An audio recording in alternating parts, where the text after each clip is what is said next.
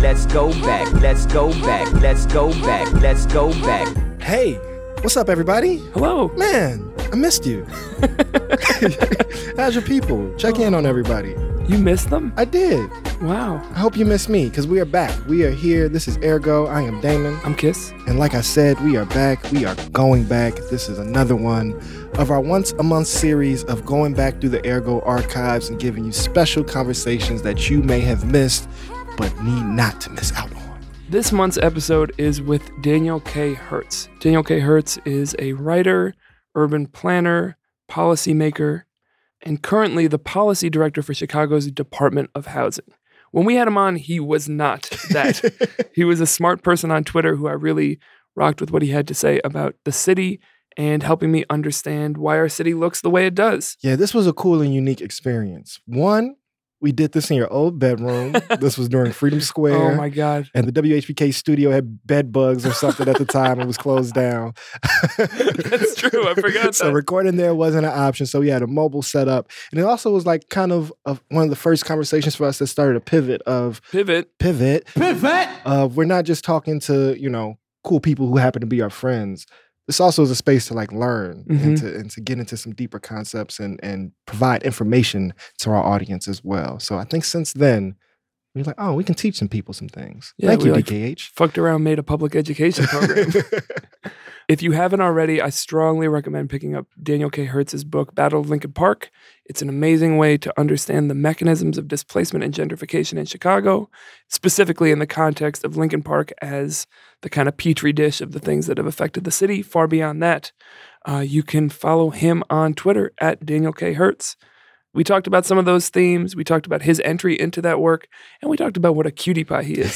Since then, I've gotten to know him and his wife significantly better, so I maybe get a cool little, I don't want to encroach, but still a cutie pie. But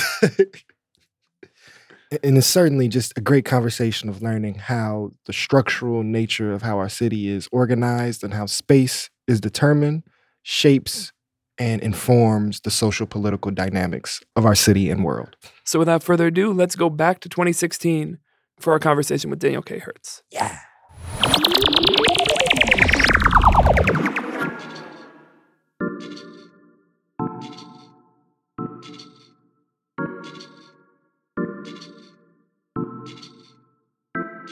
Oh my goodness, you're listening to Ergo, sometimes on WHPK, always at ergoradio.com. I'm Kiss. I'm Damon. What's up, world? How y'all feeling? Wait, you didn't give him any time to respond. How y'all feeling?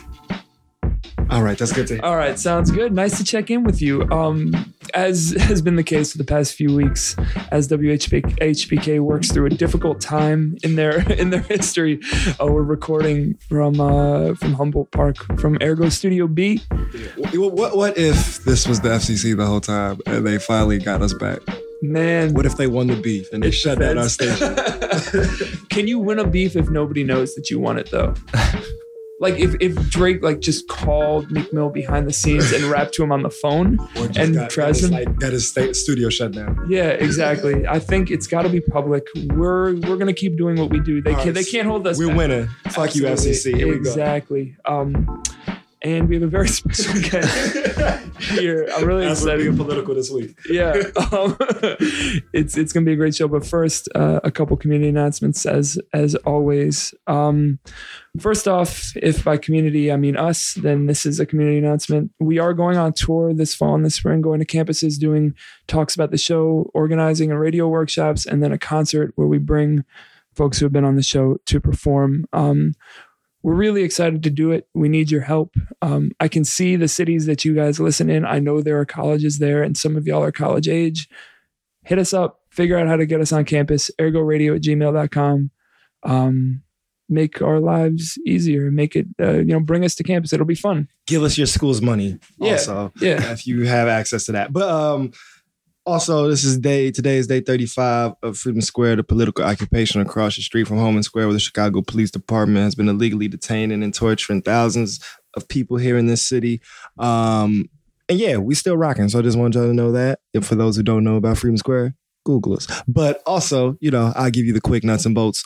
Standing for love, fighting for freedom, building community on the west side of Chicago and North Lawndale, towards envisioning a world that is less violent as a society, and also a world without prisons and police and the things that we actually need to keep ourselves safe. So Damon, how can people get involved?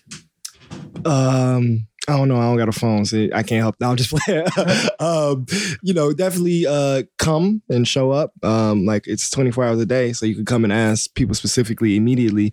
But we are collecting school supplies through the 6th of September. So we like book bags and uniform pants. So khaki pants for all genders, shapes, and sizes.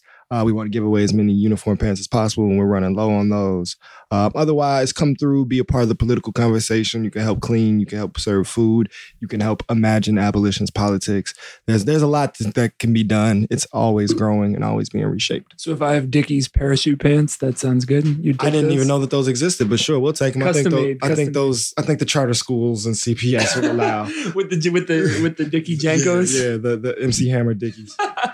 All right. Also, Ergo alum and friend Rick Wilson, congratulations first off to him. Shouts to him for he won the contest and is performing at North Coast Music Festival. Shout out Squad. Yeah. And he has his last show before that.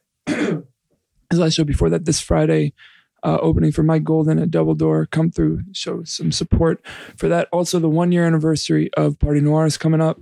Come through that. All right. Let's do what we do. I'm really excited. It feels like it's been forever. Every time we miss a week or we take a week off, like I'm reminded of how much I like doing this. So sentimental moment. First off, Daniel K. Hertz, thank you for being here. Woo! Thanks for asking me. Yeah, no.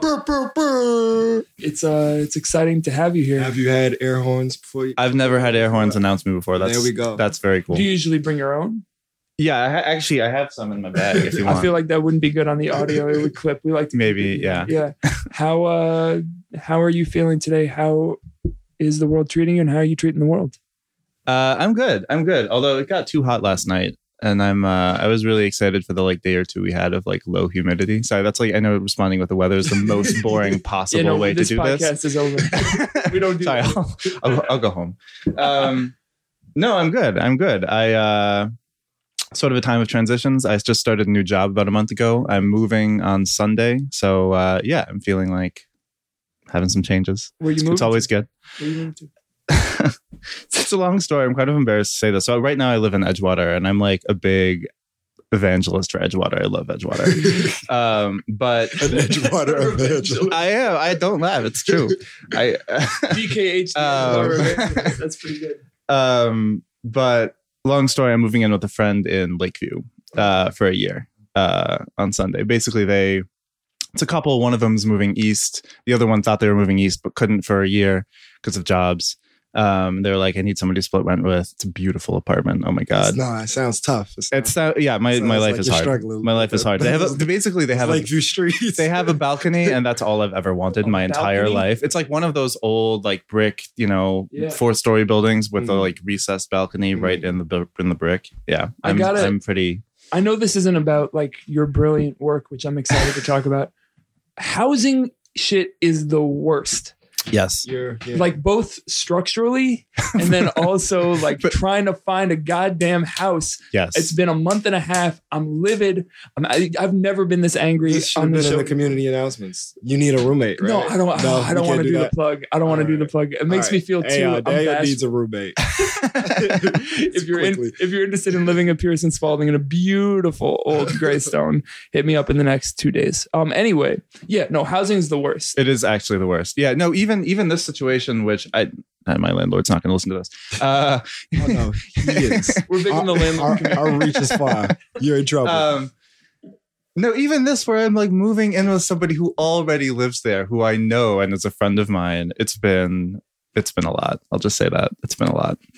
So, while we, first of all, I'm really excited to have you here. I think before we get into the nitty gritty of what you do, I think one of the reasons why I really wanted to have you on is we spent a lot of time talking to people who really love this city. And that presents itself in their art and in their organizing in a lot of different ways. But I think that's one of the shared currents throughout, is that people have this really like unconditional love for the city of Chicago. And as a transplant, for me, it's interesting to watch that and start to figure out, like, where does that love come from? So for you, it seems like you really love this city, beyond just being home. Like, where does that come from for you? Good question. That is a good question. That's a really hard question. I don't know. I forget who I was having this conversation with, but a while ago I was having a conversation where we were like, we don't trust anybody who doesn't simultaneously love and hate the city. You know, there's something wrong with you on both if you're missing either one, right? And I would add someone who like doesn't have any opinion about it. Yeah, if you can just be like, yeah, Chicago's fun. Yeah, whatever. Yeah. I don't know. I mean, honestly, I think part of it. So I grew up here, but then we started to move around a bit. So when I was 14, we actually left the city for 2 years and moved to Madison, Wisconsin. And I think that was a big, you know, I had never known anything other than Chicago, right? And so to suddenly be somewhere else, you know, there were a lot of things that made me appreciate the city more. You know, one of them from a sort of like urban planning standpoint, you know, when I was 14, growing up in mostly Albany Park, also West Rogers Park for a couple of years. You know, I had just gotten to the age where like I could walk around the neighborhood by myself, hang out with my friends by myself, go take the train or the bus and like basically go wherever. And, you know, that kind of freedom was really, really exciting. And all of a sudden you get to a place like Madison, which, you know, I have later come to have a lot of appreciation for, but at age 14, you know, suddenly, I have to be driven everywhere. There is nothing, you know, I remember once trying to take the bus downtown and like, it just didn't come. And I walked, you know, like 90 minutes to downtown because I was just like, I'm 15. I have nothing better to do, you know? Yeah. And then, you know, I went to Whitney Young for 7th and 8th grade. It's a crazy diverse school, right? People from all over the city, from every neighborhood, from every country, from, you know, and, you know, by American standards, the school that I went to in Madison for 2 years, Madison West, if anybody knows, was actually pretty integrated. But compared to Whitney Young, not, you know. Right. And so coming back, so what a good thing it's recorded. I can get that up. No, So keep it raw. So what age did you come back to the city? So we moved. So then when I was 16, before I was a junior in high school, we moved back, but we actually moved to South Evanston. Basically because my parents didn't want to deal with CPS for my younger brother. And that was a whole other thing. I mean, I had always thought of Evanston as sort of like, you know, an extension of Rogers Park, basically. But at least my experience when I was there, and, you know, I was only there for 2 years. I was there in high school, like million grains of salt, right? But my experience when I was there was that most people there thought of it much more as sort of the beginning of the North Shore suburbs rather than the last neighborhood in Chicago. And that sort of manifested itself in all sorts of weird ways. So, yeah. So it all of a sudden those separations become clear. So I want to jump a little bit. Basically, how do you, you do a bajillion things. I feel like, how do you, is there kind of a framework for how would you describe what you do? I hate this question being asked, but I'm going to ask it anyway. That's well, so professionally, I currently work for something called the Center for Tax and Budget Accountability, which is a sort of sounds sexy. It is. Oh my god! Oh my god! Shout out! You have no idea. Shout out the Center for Tax and Budget Accountability. Hell yeah! What up? Community announcement come through on Friday. It's about to be crazy. It's going out. You guys have no idea. Yeah. No. It's actually awesome. So it's basically a budget policy think tank. So the focus is on state and city policy. Somebody recently I just started a month ago, and I was describing what I was doing to one of my friends, and they were basically like, "So you read about austerity all day?" And I was like, "Yeah." Define that for the people. Austerity. We like to have a vocab word. Yeah. No. So austerity is just the general trend. I mean, you could say since the recession, or you could say since, you know, the sort of Reagan era of the 80s of cutbacks in public programs, cutbacks in public spending, the idea that, like, you know, we can't afford the services we have, we can't afford to have all these things owned by publicly. People need to die, basically. So we need to, So we need to. I'm sorry, I don't want you to. No. But I mean, it. In many cases, it is actually life and death. When you're cutting, when you're cutting health services, mental health services. Yeah, that's real. So that's what I'm doing professionally. It's really cool. I just started. Before that, I was working for a virtual urban policy think tank. But sorry, this is really nitty gritty. So basically, I am interested in local public policy, and I'm interested in cities and how they work, and neighborhood change, and housing and transportation, and basically ways. I'm especially interested in ways that inequality manifests geographically, like the geographic aspect of inequality. So before we start, because there's so many lessons we can learn, I have like a million questions, a million ways I want that conversation to go, because those are like really important structural aspects of just how our world is shaped.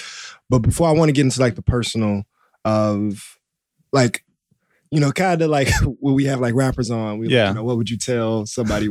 How did you get interested into that work? How did you feel? That's not something you just like slip into one day. There's no after school program for austerity. There's no open mic for like tax reform. Right. So how did you grow up getting into being interested into these? Sometimes bad open mics feel like that. How did you get there?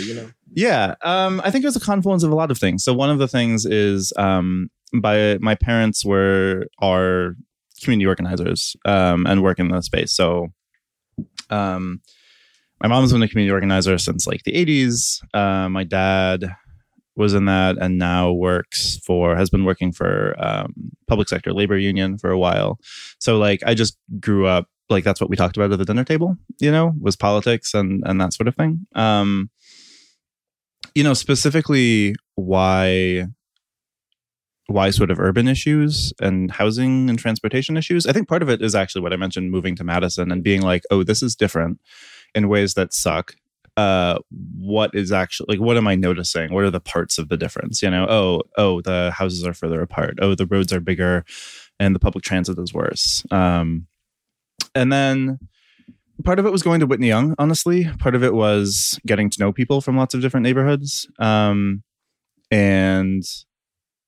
I mean, I can remember some of the first times I took trains through parts of the South Side, and you take the Green Line south and you're like, this doesn't look like Albany Park, right? This doesn't, why would there be an entire block where half the lots are empty? That doesn't make sense. Except it does make sense, right? If you read the history, all of a sudden you're like, oh. Right. And what you just said is like a really important point, because a lot of folks, that's actually where it ends. Is they go, oh, this just doesn't make sense. Or you justify it with one of these like very racist, easy justifications. It's like, well, they can't take care of it, whatever. But it's that next step. I'm wondering, do you think that you could have gotten to the point of like, why does this make sense if those hadn't been the conversations around the dinner table? Like, how important was it for you to have people, namely your parents, who are starting to ask those questions and answer those at an early age? Shout out mom and pops. No, parents, seriously.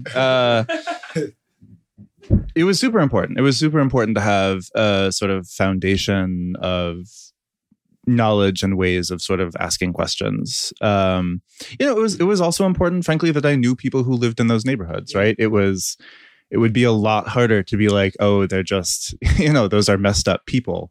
If I didn't know anybody who was actually from those places. And then, just books. Well, and actually this goes back to my parents, right? My parents there is like one book I think that really got me down this path, which is called Making the Second Ghetto by a guy named Arnold Hirsch.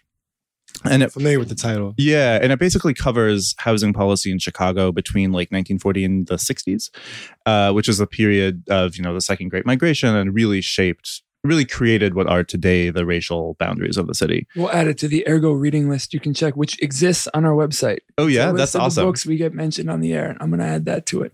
Man, you're on it. Hey man, I'm trying. I'm really out here reading. Yeah. Let's go. No, it's amazing, and it really was one of those moments where you're like, you see the inequality, and you're like, well, this doesn't make sense, and you're right. And I think, you can say, okay, I can make up. Or not even make up, right? All the racist theories are already made for you. You just have to adopt them. They're just easiest to find. Yeah, always. Right. And then, okay, so that sort of fills the gap between what I see and what sort of intuitively makes sense. Or you can go and read the histories, and you know, started with making the second ghetto, but then, you know, lots of stuff beyond that. And you're like, oh, yeah, it totally makes sense, right? It's there's nothing, I mean, obviously there's stuff left to explain, but like the basic contours of the city, if you know the history, like, oh yeah, that totally makes sense that we would end up in this situation. Yeah. I mean, we're like right in alignment of like just how structured, right? Like as Chicago is being known for its violence and despair, right? Like the understanding of how Chicago is unique in how structurally designed the poverty, separation, segregation is, because as the most segregated city in the country, and that connection of that structural to like the very human that we see. So I kind of want to know, and I'll speak personally, what was the moment that like the work clicked for you? Like, oh, this, I recognize this, I'm interested in this, but now what I am doing is addressing that. So like personally, I think we had a lot of the same questions from different perspectives as somebody on the South Side whose mom loved to go shopping up north, and like I would be able to see what the North Side looks like. I had the question, like went to school of like, I want to figure out why the North Side and South Side of Chicago are different, and how do we fix that, right? Yeah. And then you start to learn the structures, and that it's not just Chicago, it's national, it's international. Yeah. And so for me, the Ferguson moment and, you know, the movement and the organizing that has come out of the last 2 years has like clicked of like, oh, I am addressing what my 8-year-old and 12-year-old and 16-year-old self was asking about. In your work, what was kind of that first moment of like this stat, this project, this finding is like, oh, this is what I do, and this is why I'm doing it? That's a really big question. I don't know that I have or one. Some of them, a few of them. Yeah, one moment. And I mean, I'll, you know, just as a sort of preamble, I struggle with, am I addressing it all the time? I mean, that's real. Yeah, I mean that's a whole other discussion, which maybe we can have later. But to answer your actual question, I don't know. I think there were several moments. I mean, I think one of them was, so I came back to the city in fall of 2011, and I was hoping to be a freelance journalist, and I like failed miserably. made no money, which is very easy to do. Oh my God, the people who have, I mean, it was incredibly arrogant of me to think that I could do it, right? I had no training in it. I had no training in journalism. I had no expertise on anything. Nobody should have given me any money, and so nobody did. You have the glasses for it. I have the glasses. I didn't even have these glasses. I had worse glasses. Both in that they looked worse, and they didn't, and I needed stronger glasses. But several people gave me some amazing opportunities. One of them was I interned at a magazine called In These Times. I don't know if you know of it. Yeah, they actually just wrote a really good cover story about us. They're great. Yeah. Check out the latest issue of In These Times. Yeah, please do. Kush Thompson's on the cover. Eric Orlow. But I wrote for them a piece about an affordable housing fight in the North Shore. And that was, I think, the first time I had really grappled with people explicitly arguing for segregation, and using and what that was a watershed moment for me, partly because it was the first time I'd really grappled with zoning, which has become one of my really big interests. And when you say zoning, so this is intermediate definition. Right? Yeah. So we need like a glossary sound effect. I'm gonna add it in post. Zoning is basically all of the laws, or most of the laws, that deal with how you're allowed to build and how you're allowed to use land in cities. So every city has a zoning code. They've existed for about 100 years. And they're everything. It's how big the building can be, how many homes it can have, how big the homes have to be. Residential versus commercial versus industrial, on and on and on and on. And it's been used since the very, very beginning to, among other things, right? So I should say, there's legitimate uses for zoning, right? Lots of legitimate uses for zoning. But you want to say, go ahead. Right, you want to go through, but what is it for real? So you want to say, so a legitimate use is like, you don't want to have a factory next to a home, right? So you say, don't put a factory next to a home. Cool. But the original justification for zoning, out and out by the people who said it, was to keep property values high, right? And you can read people saying back in the 20s, Like, I know where this is going. nothing. There's this one lawyer who's like, okay, you say you're going to keep property values high by like, keeping the buildings nice, keeping the uses correct, whatever. But no height limit or whatever, or density limit is going to keep your property values high unless it also keeps out Black people or Chinese people or whoever it is, right? Because this was true in the 1920s, that's true today, right? In a racist housing system, the presence of many kinds of non-white people reduces property values on its own. But then sort of in the post-war era, during like the big boom in suburbanization, there was something called exclusionary zoning, which was basically where suburbs would say from the beginning, you can only build single-family homes here, no apartments. You can only build big single-family homes, and basically it was a floor to the income of people who could move there. And that was actually it's surprising how much this narrative is sort of not continued to be told, but like in the fair housing fights of the 1960s, 70s, even into the 80s, exclusionary zoning was a huge part of that. There were a whole series of court cases, of marches. Even in Chicago, Arlington Heights, which is a northwest suburb, probably the big Supreme Court case that really closed the door, huge blow to the fair housing, open housing movement, was in Arlington Heights, where, it's this 99% white suburb.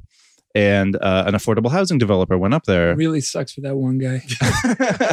Yeah. I should say it's. Let's think about him. Let's think about the 1% there. Right. No, the number. her. It's even worse than that. It was like, I forgot. The numbers are something like, it was like 40,000 people and like 16 Black people or something like that. It was like crazy. But anyway, so this affordable housing developer explicitly, as like an integration move, was like, we want to build affordable housing in Arlington Heights. We can only make the numbers work if we can build an apartment, right? We can't, it's just way too expensive to build a whole bunch of single family homes and then sell them for really cheap. But the zoning wouldn't let them. So they sued, got to the Supreme Court, and the Supreme Court was like, no, it's cool. Arlington Heights, keep doing your thing. So they did. And everywhere else has to. So this was my long digression on zoning. I could fill the entire hour on that, but I'll leave it there. Anyway, so long story short, when I was going up to cover this affordable housing fight in, I think it was Winnetka, they were using zoning to prevent affordable housing from being built there. And the people who, it was an incredible fight by some very brave and very admirable, just amazing work by people who were fighting for affordable housing, people who lived in Winnetka. But unfortunately, at least in the sort of phase I was covering, they lost. So, we talked a little bit about how this stuff is shared and how it ripples out and connects to things happening in other parts of the country as well, and how these systems work all over the place. But Chicago is, in many ways, epitomizes or is exceptional in how fucked up it is in regard to this.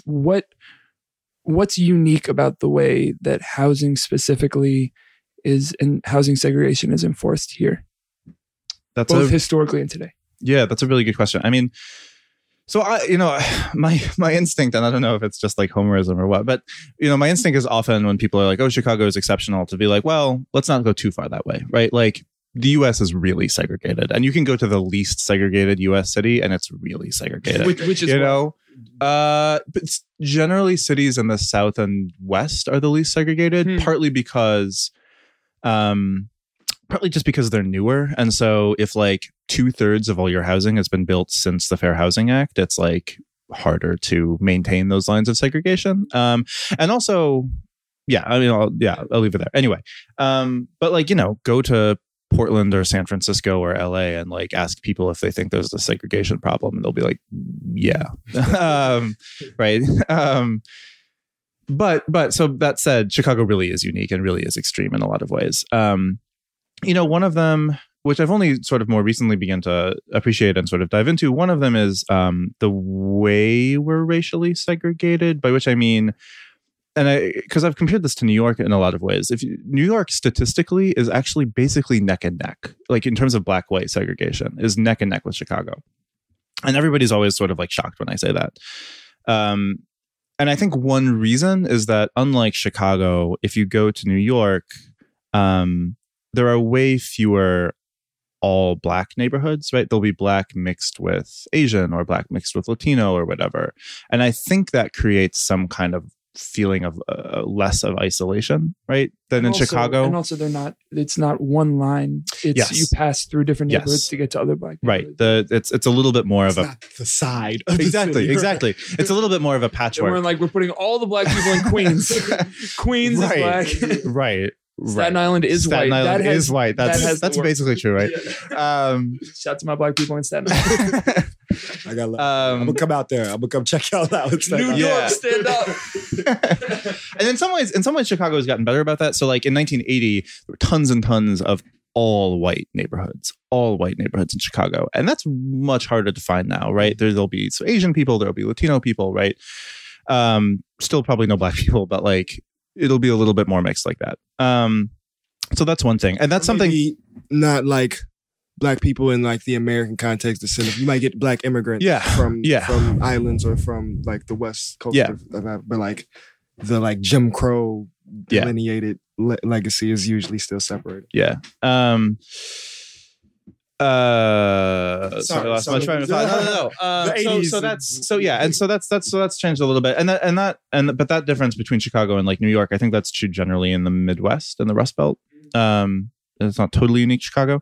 I mean, another thing is just like how, Chicago is maybe the only city in the country that is dealing simultaneously with large scale gentrification that otherwise you basically only see on the coasts, where you have a genuinely booming city center, lots of money pouring in, people pouring in, that radiating out to neighborhoods for miles to the north and northwest, especially beginning to trickle down to the west and south.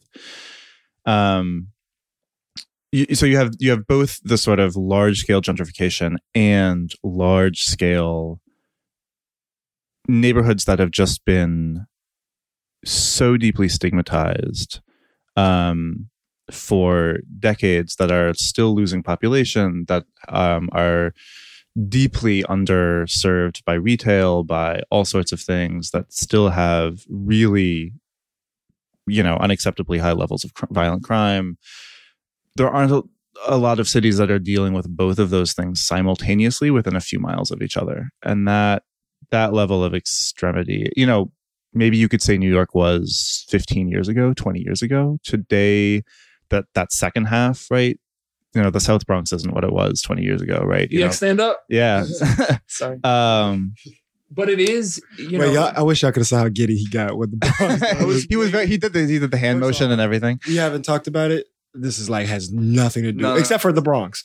The Get Down. You watched it? I haven't watched it yet. Oh man, you're gonna love it. I'm excited. I've heard good things. If you've seen it and you've been in an abandoned lot. I had one day where I took some rest, and it's only 6 episodes. So I got some catching up. Oh man, check that out. Sorry, y'all. No, no. But I think also that tension there between divested neighborhoods, usually basically places get divested from, and then later when the investment comes, it's in the form of gentrification. To have those two things happening simultaneously right next to each other, like you're saying, seems potentially like a different thing that happens in other places. And I think one of the reasons why I'm really glad to have you here is because when we talk about gentrification, there's a lot of pieces that, one, just personally, I don't understand. And it's something that in all the framework and all the learning and all the talking that we do, we've kind of, at least on the show, we haven't really dug in. So like, what are some of the myths of how it functions that you think people misunderstand? And then like, what does it actually look like in the city? Yeah, it's a really big question. I was actually just having a conversation. I got like 3 minutes, right? Cool. Yeah, no, I was just talking yesterday with somebody over Twitter about this, about like, we can't even agree. There's no consensus definition of gentrification, even among like professional urban planners. Scholars. Yeah, no, there isn't. And so we were sort of talking about like two sort of distinct ideas. that I think get conflated a lot, and it's really helpful to sort of separate them. One of them is displacement, which is just which itself sort of has two parts. One of them might be people who already live in a neighborhood who have to leave because they're priced out. And the other part is people who would move to a place, but they can't. So they don't already live there, but they would move there and then they can't. And that could be, and I think that part actually really doesn't get enough attention because that's important. It's important that people can move where they want to move, right? For job reasons, for being close to family, for being close to transportation, whatever. And it's sometimes those are still people who have deep roots in those neighborhoods, right? The children of people who grew up there, who went away to school or moved somewhere else and want to come back and now they can't, or just immigrants. I mean, anybody, right? So displacement is one part, and that's there's lots more to say about that. The other side though is cultural, right? Is the idea that take Humboldt Park, right? Humboldt Park is a Puerto Rican community, and that means something. And even if nobody is displaced, even if, let's say everybody, say there's no displacement, but a bunch more people move in and the cultural feeling of the neighborhood changes. I think there's lots of people who would call that gentrification. And the economic makeup. Well, you're saying specifically. I'm saying specifically. Let's just say, let's say, you sort of have to contort yourself to do this, but let's say, like Logan Square, Humboldt Park becomes a place where people from lots of different neighborhoods, from even the suburbs, come on a Friday night, right? And they're not Puerto Rican and they want a different kind of thing, right? They're looking for gastropubs. Yeah, they're looking for gastropubs. They're looking for $12 cocktails and all that stuff. And they come in, and so all of a sudden a whole bunch of businesses come up to support that. I think there are people who would call that gentrification, even if nobody's just really displaced from their homes. And I think that side, so often those two things go together, right? So if people are displaced and replaced by people who have a different cultural background, that's, the culture is changing and people are being displaced. But sometimes it's not that. So a couple years ago, I don't actually know if this ever actually went through, but there was an abandoned factory, one or two story building on I think on North Avenue, and they were going to turn it into an art studio and basically a Puerto Rican cultural center of some sort.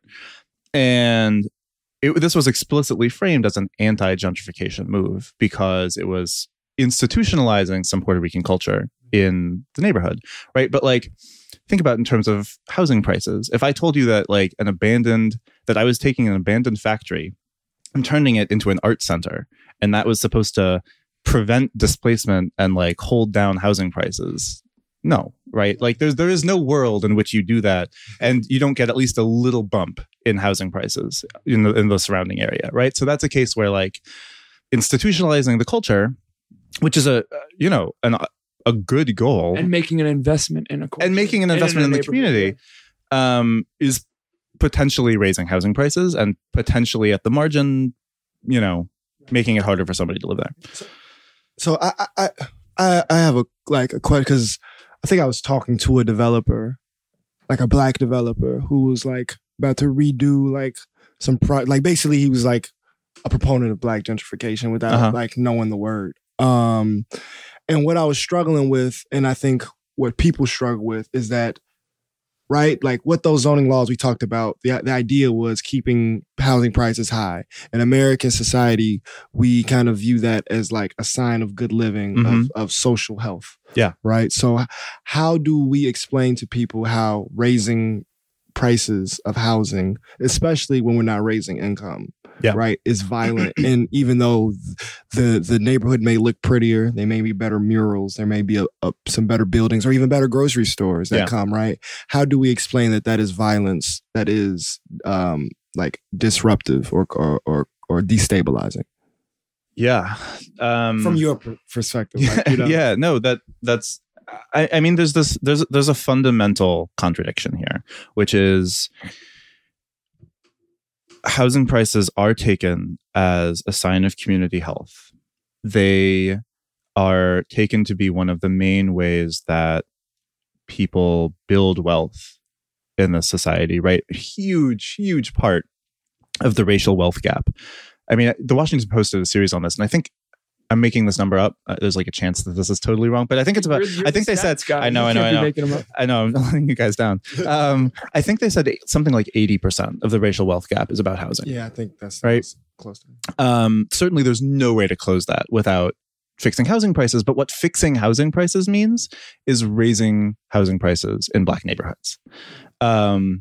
So this, it's not like the idea that housing prices going up is there's as good as there's nothing behind it. Like for the people who own those properties, that's a big deal. But at the same time, when housing prices go up, yeah, people are hurt, and the composition of the communities changes. I mean, I think, part of something that I've been starting to say is, the only reason we have deeply affordable communities within 20-minute commute of the Loop, places like Garfield Park, Washington Park, the only reason that those communities are as affordable as they are today is racism and segregation. The only reason. There's no good economic reason for those to be the case. The Loop is from an urban planning development point of view. It's like that's prime property. Yeah. Exactly. I thought of it like that. Like those are the Loop is the second biggest job cluster in the country, right? It is and so for people who are fighting against racism and segregation, you have to think about that, right? Because the end of racism means, and that's not coming like 2017 around the corner, right? But like, you're running for office. Not too late to get into racism. Yeah. I like that platform. Yeah.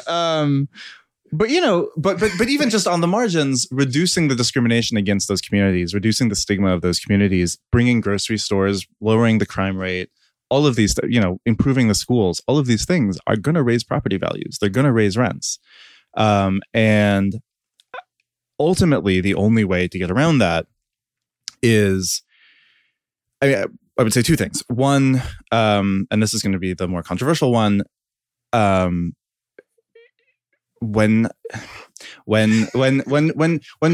more people want to live in a neighborhood, we need to respond by allowing more housing there, even if it's higher income, even if it's targeted to higher income people, because when a rich white person wants to move to a neighborhood, they're going to move to that neighborhood, right? There is no policy tool that we have. Can't tell us that. No, seriously, there's no policy tool that we have that can stop them from doing that. And so if they don't move into a shiny new glass apartment, they're going to move into your older apartment, and they're going to offer your landlord $500 a month more than you pay, and your landlord's going to be like, I'll take that one, and there's boatloads of evidence from across the political spectrum by researchers from across the political spectrum that allowing more housing construction leads to lower prices and less segregation. So that's number one. But number two is create as much housing that is not where the price is not set by the market as possible. So public housing,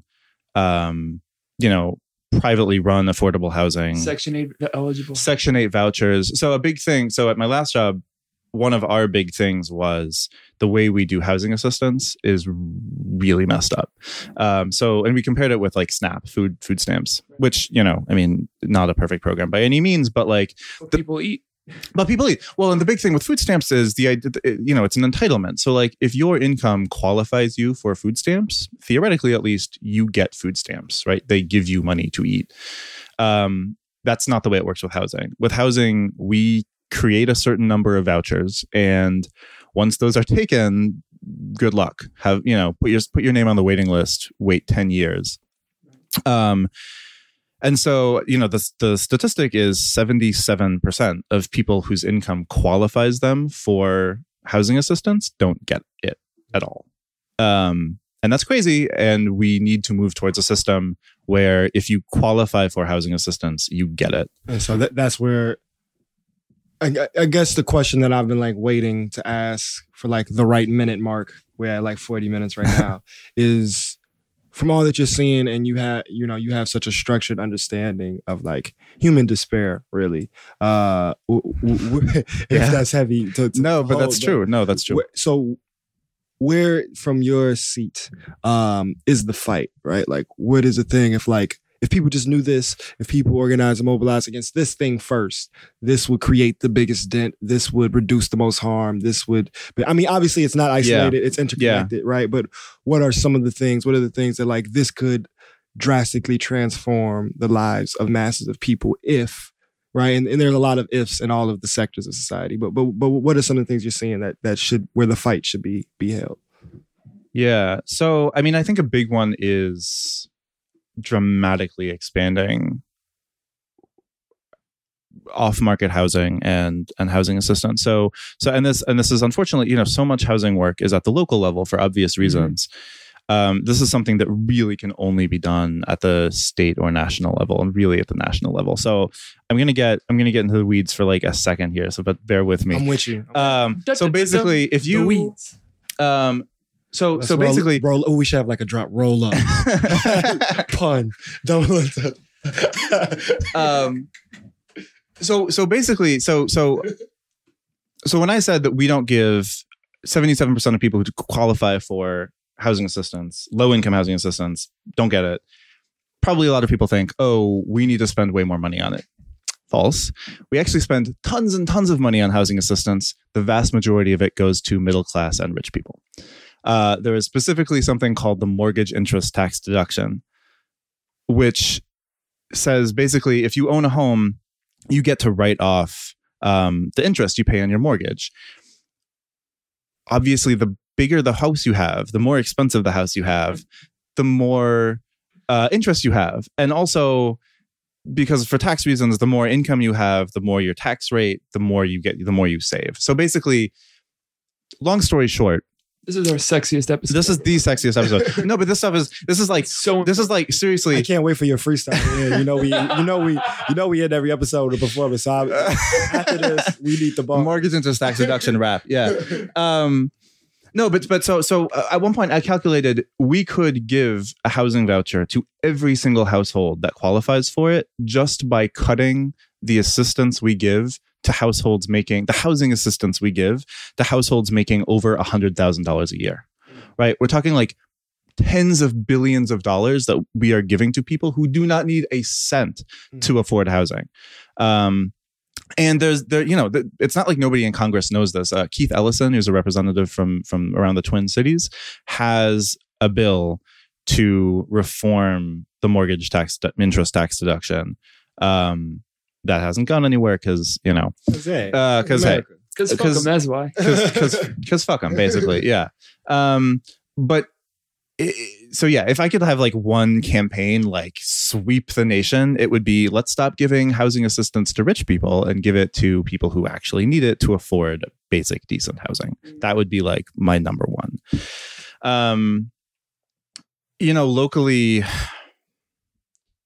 Locally, I would love to see, more organizing around CHA. I would love the Chicago Housing Authority. I would love, and I should stop there. There is amazing organizing happening around the CHA, the Keep the Promise Ordinance, the Chicago Housing Initiative, stuff around Lathrop. The redevelopment of Lathrop right now is really big. I would love to see that catch on even more. Because the CHA, locally, the CHA is really the organization that's going to have the power to create non-market housing, affordable housing that isn't subject to the fluctuations of the market at scale. And I think that they could, I think there's a lot of room for interesting things to be done there.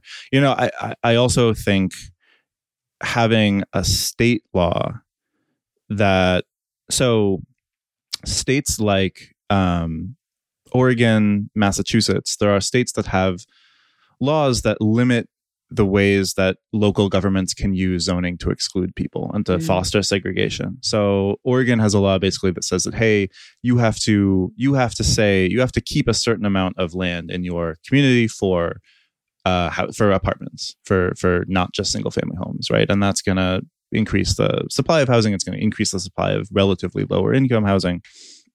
That's a good thing. Massachusetts has a law that says there's actually a state board where if you're trying to build, say that developer in Arlington Heights who's trying to build affordable housing, and Arlington Heights is saying, no, that's not part of the zoning.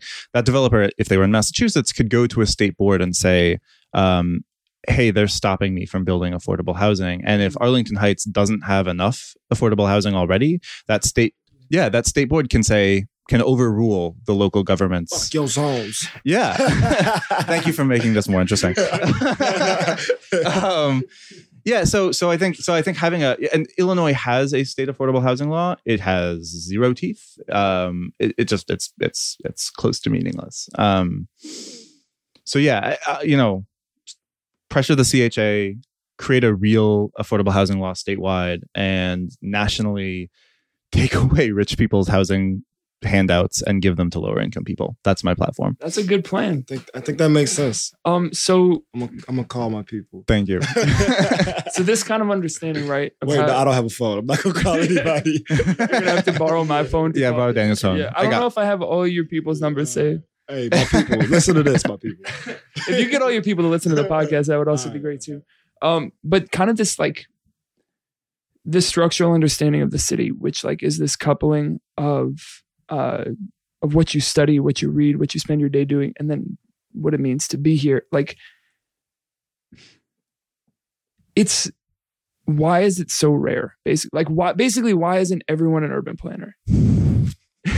Which is a silly question, but I don't understand. It's so. If you're curious about where you live is the way you live, why isn't that something that we place? And for you, does it fulfill when you go I want to understand the way this is? I want to understand why this is the way it is. Do the tools that you learned for that in school give you what you need to understand it? I'll take the first part of that question first. So why isn't I don't know. It's crazy. It's crazy to me how much of what shapes our daily life is completely invisible to almost everybody. I mean, the idea that, just to take something really simple, why does a building look the way it does, right? Zoning. If it's been built since 1930, the answer is zoning. Why is it this high? Why does it have parking or not have parking? Why is it as dense as it is? The answer is zoning. Period. Not period, right? Also, who wants to live there and all that stuff. But comma, ellipsis, semicolon. Punctuation game crazy. But but yeah, all of this stuff is deeply, and this is why. It's funny because I think on the on the left, which I'll I'll put myself there.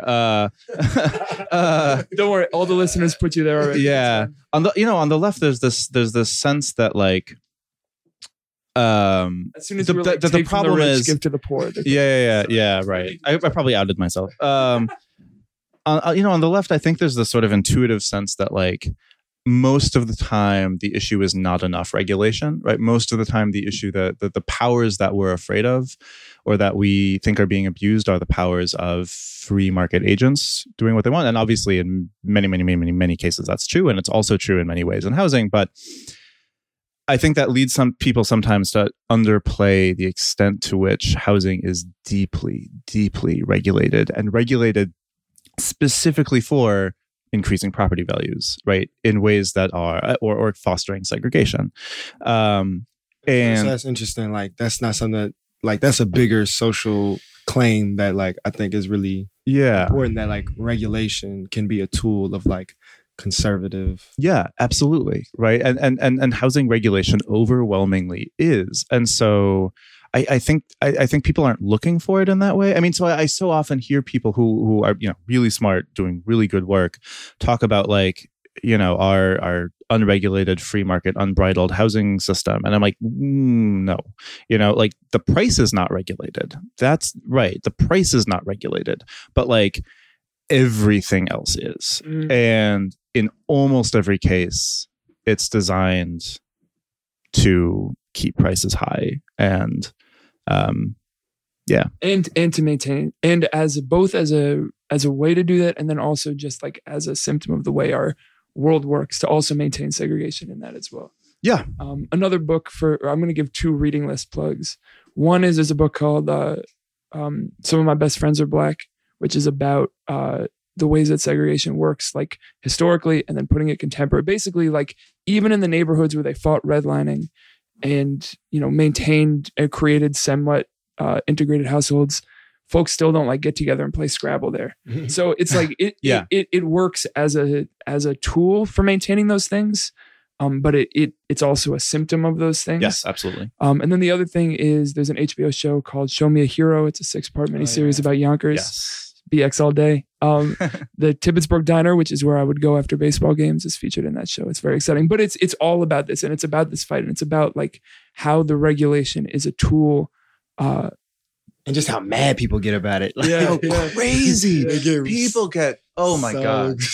People lose their fucking minds. People lose their fucking minds. Do you think that's part of why like it's hard for these kinds of like to understand the ways that regulation and the way housing impacts everything? Part of why it's hard to bring that into the conversation is because it's so deeply personal. People are like, this is my house, this is my block, this is where I live. It's religion and politics. It's like one of those things that like people kill you over, you know? Yeah, no, absolutely. House, you know? I mean, people are very, you know, completely understandably, people are very protective of what they feel like is their home and their space and their neighborhood. We also cut you off a little bit. You were no. We were also explaining the like how invisible the work you do is and why that. So I just want to put that back in your brain too as you're going on. No, yeah. I mean, yeah, I don't know what to say. We got a lot of irons in the fire. Yeah, it's just you know, and I think sometimes people who are studying this and who are doing this are, you can very, very easily get to a place where you're just like, fuck the neighborhood, fuck your house. Right. We're going to do, like, people should be able to do what they want, and we're just going to like sweep all of this away. And I think it's, you know, I am sometimes in that space mentally, but I think it's really important to remember that, like, you know, people are protective of their homes for a reason. And you know, not just because that's a reasonable thing to do, but also politically, right? The only way to overcome this is to organize and to convince people that, you know, different regulations, one that don't promote segregation in the same way, are not threatening to them. And you know, you're not going to do that by starting the conversation saying "fuck you" in your neighborhood. Yeah. So to that question of like, what does it mean for a planner to get, you know, when it gets that big and people are actually reshaping, you know, like when they bulldozed Jewtown and created UIC. Yeah. Like that's millions of, hundreds of thousands of homes and lives. I think that the ability or the willingness to do that, like, inherently comes from this position of privilege, right? Of like, oh, we're just not going to see the humans there. Yeah. We're going to see the statistics. We're going to see the, we're going to see the causes and the effects and the numbers and all those things. How do we make, and I'm asking I'm putting this all on you to do this, but Thanks. How do you make urban planners see humanity more? How do you connect urban planners to this community that we're talking about? No racism 2017. How we get hashtag there. Yeah. I think a hashtag's a good place to start. Yeah, no, that's huge. And I mean, I think, you know, I mentioned earlier, you know, having faith that what I'm doing is addressing the problem is a constant struggle, and this is one of the reasons. You know, I mean, you read the history. The people who cleared Jewtown for UIC, or who cleared Northern Bronzeville for Lake Meadows, you know, many of them were out there for profit. Many of them were, you know, various shades of racist, whatever. A lot of them were really well-intentioned liberals. Like really well-intentioned liberals who really thought that what they were doing was improving the lives of poor people. And, you know, or look at, I mean, more recently, the Plan for Transformation, Hope 6, which is basically the federal program, really big in Chicago, tear down old public housing high rises and replace them with low rise, whatever. The people who thought that, many of the people who advocated that program really thought they were doing the right thing. And I mean, people are still arguing that today. I think from today's perspective, certainly in Chicago, it's hard to, given just the level of displacement and the number of people who have not been able to return anywhere close to their homes for, at this point, 20 years, it's rough. But so the point is, it's hard to know. I think both of those things are examples of people not being connected to the humans in the way that they need it to be. And, for me, it's sort of, I have sort of formulated a rule for myself, which is no matter what else, if the plan involves forcing lots of people out of their homes, it's bad. That sounds stupidly obvious, but it hasn't been obvious to generations of planners. Even the generation of planners that came after the massive catastrophe of urban renewal in the mid-century, even those planners who knew that was a massive catastrophe, they still did the same thing, right? And so it's so easy. I mean, especially as a planner, you're looking at it from 30,000 feet. You're trying to sort of, you're like, well, what if we just wiped it all clean, start fresh? We know how to do things now, so let's just do that. And it's so tempting. It's so tempting, and it, as far as I can tell, has basically always been a disaster. Yeah, every problem was a solution to another problem. Yeah. And we just keep making them work. So I also know, among the bajillion things you do, you also do what we're doing right now. You do interviews. Yeah. And that's all the way on the other end of that spectrum of the personal to the structural. Mm-hmm. Why do that? And you want to talk a little bit about what Chicago Dispatch is and get the plug in there? Sure. Yeah. Thanks. Yeah. Almost. So basically, when I moved back to Chicago, I started a blog. Originally, it wasn't meant even for public consumption, but eventually it sort of became public and became a way that I sort of worked through issues, made some maps, talked to people. It was great. We didn't even talk about your maps. Yeah. Oh, you can put that. You can put that on the. I don't know. Anyway, but the point is, so I did that for a couple of years, and at a certain point, I sort of well, there's all these other things I want to talk about and want to think about that I can't really address by downloading some census data sets and making a map of it. So the Chicago Dispatch really came out of that. And the idea was to do sort of long form interviews, written long form interviews, photography. If I could convince people to write for me too. I am paying, but it's only, it is pennies compared to what it should be because it's all out of pocket at this point. So it's mostly interviews. It's basically in a lot of ways, it's an extension of the blog. It's questions I have, things I want to figure out. Instead of making a map out of it, it's I call up Lee Bay and I'm like, hey, will you talk to me for an hour? And he says, yes, because he's a nice guy. So to the point of those maps though, I mean, it's why it was my entry point into knowing your work is that all of the most clear, all the things that I understood, all the times that there was data that I understood what it was actually saying, I kept being oh, at the bottom, there's Daniel Kahir's name. That's awesome. Thank you. And that to me seems like part of the goal, and it worked. And I keep citing your numbers and your stats because I actually understood them. Have you had a fan before? This is great. We are still expecting the freestyle, but you have a following. Absolutely. Thank you. Thank you. Is that kind of accessibility, that seems like that's part of the goal too. Yeah, absolutely. Yeah, I mean, I think the sort of another way of talking about the sort of niche I think I've carved for myself and what I'm interested in is taking these complicated, invisible, whatever issues and trying to talk about them in a way that's accessible to people who are interested but don't have, can't sit through a 40-page PDF from some academic researcher at Stanford, and I kind of stumbled into the map making, but it turns out to be one of the most powerful tools, especially when you're talking about issues of segregation and that sort of stuff. Obviously, what would take you 15 minutes or 1,000 words to explain, suddenly you have a map and they're like, oh, I get it. And you don't need that shared academic vocabulary for it either. Right. Which is really powerful. So that's how we make everyone an urban planner, to answer. That's how we make, yeah. Is you give them the information in a way they don't need a degree to go with. Anyway, we're running out of time. Any last pieces? Yeah. I would, because this shit was heavy, right? Like personally, like I really enjoyed it.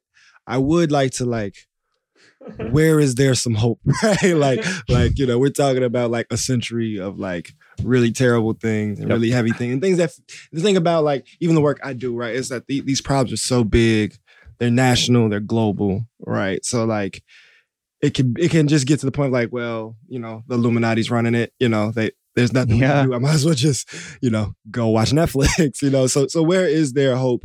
I would like to end with like what you're seeing of like, over this arc, things are bad, things are good, but where is there up trends and where can we find some hope? That's a really, really important thing because housing can be an incredibly depressing field. I think there's hope in, baseline racial segregation in the US has been declining very slowly for about 40 years. Very, very, very slowly from crazy high levels. We're moving very slowly in the right direction, at least on that. It's getting worse economically, but, very slowly we're improving. Yeah. For those of you at home, David and I are doing a handshake right now. It's just a close up of the two of our hands. Represent. We represent the new world here. You are progress. You slowly are creating our new world. Yeah. So that's one thing. Michael Jackson, Paul McCartney ain't got shit on us. Yeah. Rap game, Paul McCartney. Get out. So that's one thing. People are continuing to organize and do amazing work. That's constantly, inspiring to me. I think the current round of sort of both economic crisis and like housing crisis in particular has led to like a spate of new organizing on a number of different fronts that I find really encouraging. The stuff that's happening out in the Bay Area, which is sort of on the leading edge of the most terrible housing market in the country. There's some good stuff happening there. Also some bad stuff, but I also just think, and I think that's when I read people, I was talking about this guy in literally the 1920s, 100 years ago, saying, hey, zoning is going to be racist, guys. And like, it's basically, he's right. And like, he predicted the next 100 years of housing policy in the United States. And so it's really, no, not even only him. Really, like a federal judge actually struck down zoning before it got to the Supreme Court, and the Supreme Court was like, "Cool." A federal judge was like, "No, this is segregation. Segregation is like you can't legally do housing segregation." No, and then the Supreme Court was like, "No, it's cool. It's fine. That's fine." Literally, the Supreme Court ruling that is still the ruling that says that the zoning is constitutional calls people who live in apartments parasites. That is the word it uses. Anyway, so hope. So hope. Anyway, so what I was I'm sorry. You parasites. Let's try some hope out. But so what I was it's really easy to read that stuff and be like, holy shit, people have been banging their heads against this particular wall for 100 years. And I know like, white lefties citing Ta-Nehisi Coates is like so 2015, but he wrote a couple things that I actually took a lot from, which is basically like, it's okay if what you do doesn't immediately lead to change. There need to be people who are speaking the truth regardless, if only because that's their personal imperative or to sort of keep that flame alive or whatever. And so, when it gets down to sort of the bottom, that keeps me going. It's like, it is important to point these things out and to say these things, whether or not they change. And I think that is not hopeful from one point of view, but from another, from a sort of human, I'm not really a spiritual person, but almost from a spiritual level, that is something that keeps me going. Thank you so much for being here. This is beautiful. For those of y'all who now want to be urban planners, they do offer degrees in it. You could also just peep some maps. It's pretty cool. Thank you. Shoot me an email if anybody wants to start that. I'm at it's time for the plugs. Cool. So I'm at Daniel Kay Hertz HERTZ @gmail.com. If you have any questions, if you want to go to urban planning school, whatever, shoot me an email. Yeah, no, I love talking to people about this stuff. From now on, we only interview people named Daniel. For the record, okay? Or what can we at least expand it to D's? Like, can I be a part of the solidarity of this? DA. All right. DA. All right. I like that. I like that. Word. Thanks again. Thank you so much for having me. I really appreciate it. This was dope, man. And much love to the people. Yeah, we'll be back next week. Hopefully, if I find housing, we might be in the same apartment, or Ergo Studio C might be created. But we'll talk to you next week. Peace. Rosie. Daniel. Oh my goodness. Oh my goodness. Look who's here in the studio. It's me. How's it feel to be in here? Well, I was a little nervous earlier, but now I'm a little more calm. Wonderful. And I'm staring directly into your eyes. But we do that all the time anyway. Yeah, but there's not always all this equipment in between us. Well, maybe this will help. Let's play a game. Okay. So I'm thinking maybe like taboo. Taboo. Like I'll give you some clues and then you'll have to guess what I'm talking about. Mm-hmm. Does that make sense? I know how to play taboo, Daniel. Oh, you'd prefer if I did not taboo-splain? Yes, please. All right, let's get started. Timer on the clock. Ooh. All right, first up, Okay. it's an independent podcast app. Got it. It embraces the open world of podcasting instead of locking it down. Mm-hmm. It has no exclusives, Mm-hmm. no premium content, All right. no paywalls. Great. And it's a great podcast app for everyone. Mm-hmm. Do you think you know it? I think I do. Huh, what do you think it is? Sounds like the Overcast app. Toots got it! Yay! Look at that! I win. Nicely done. How does one get the app? Well, if one were to want to get the app, one could get it for free in the App Store. Fantastic. Cool. You gonna check it out? I might. Very wonderfully non-committal. Excellent. Mm-hmm. All right, let's get out of here. Bye.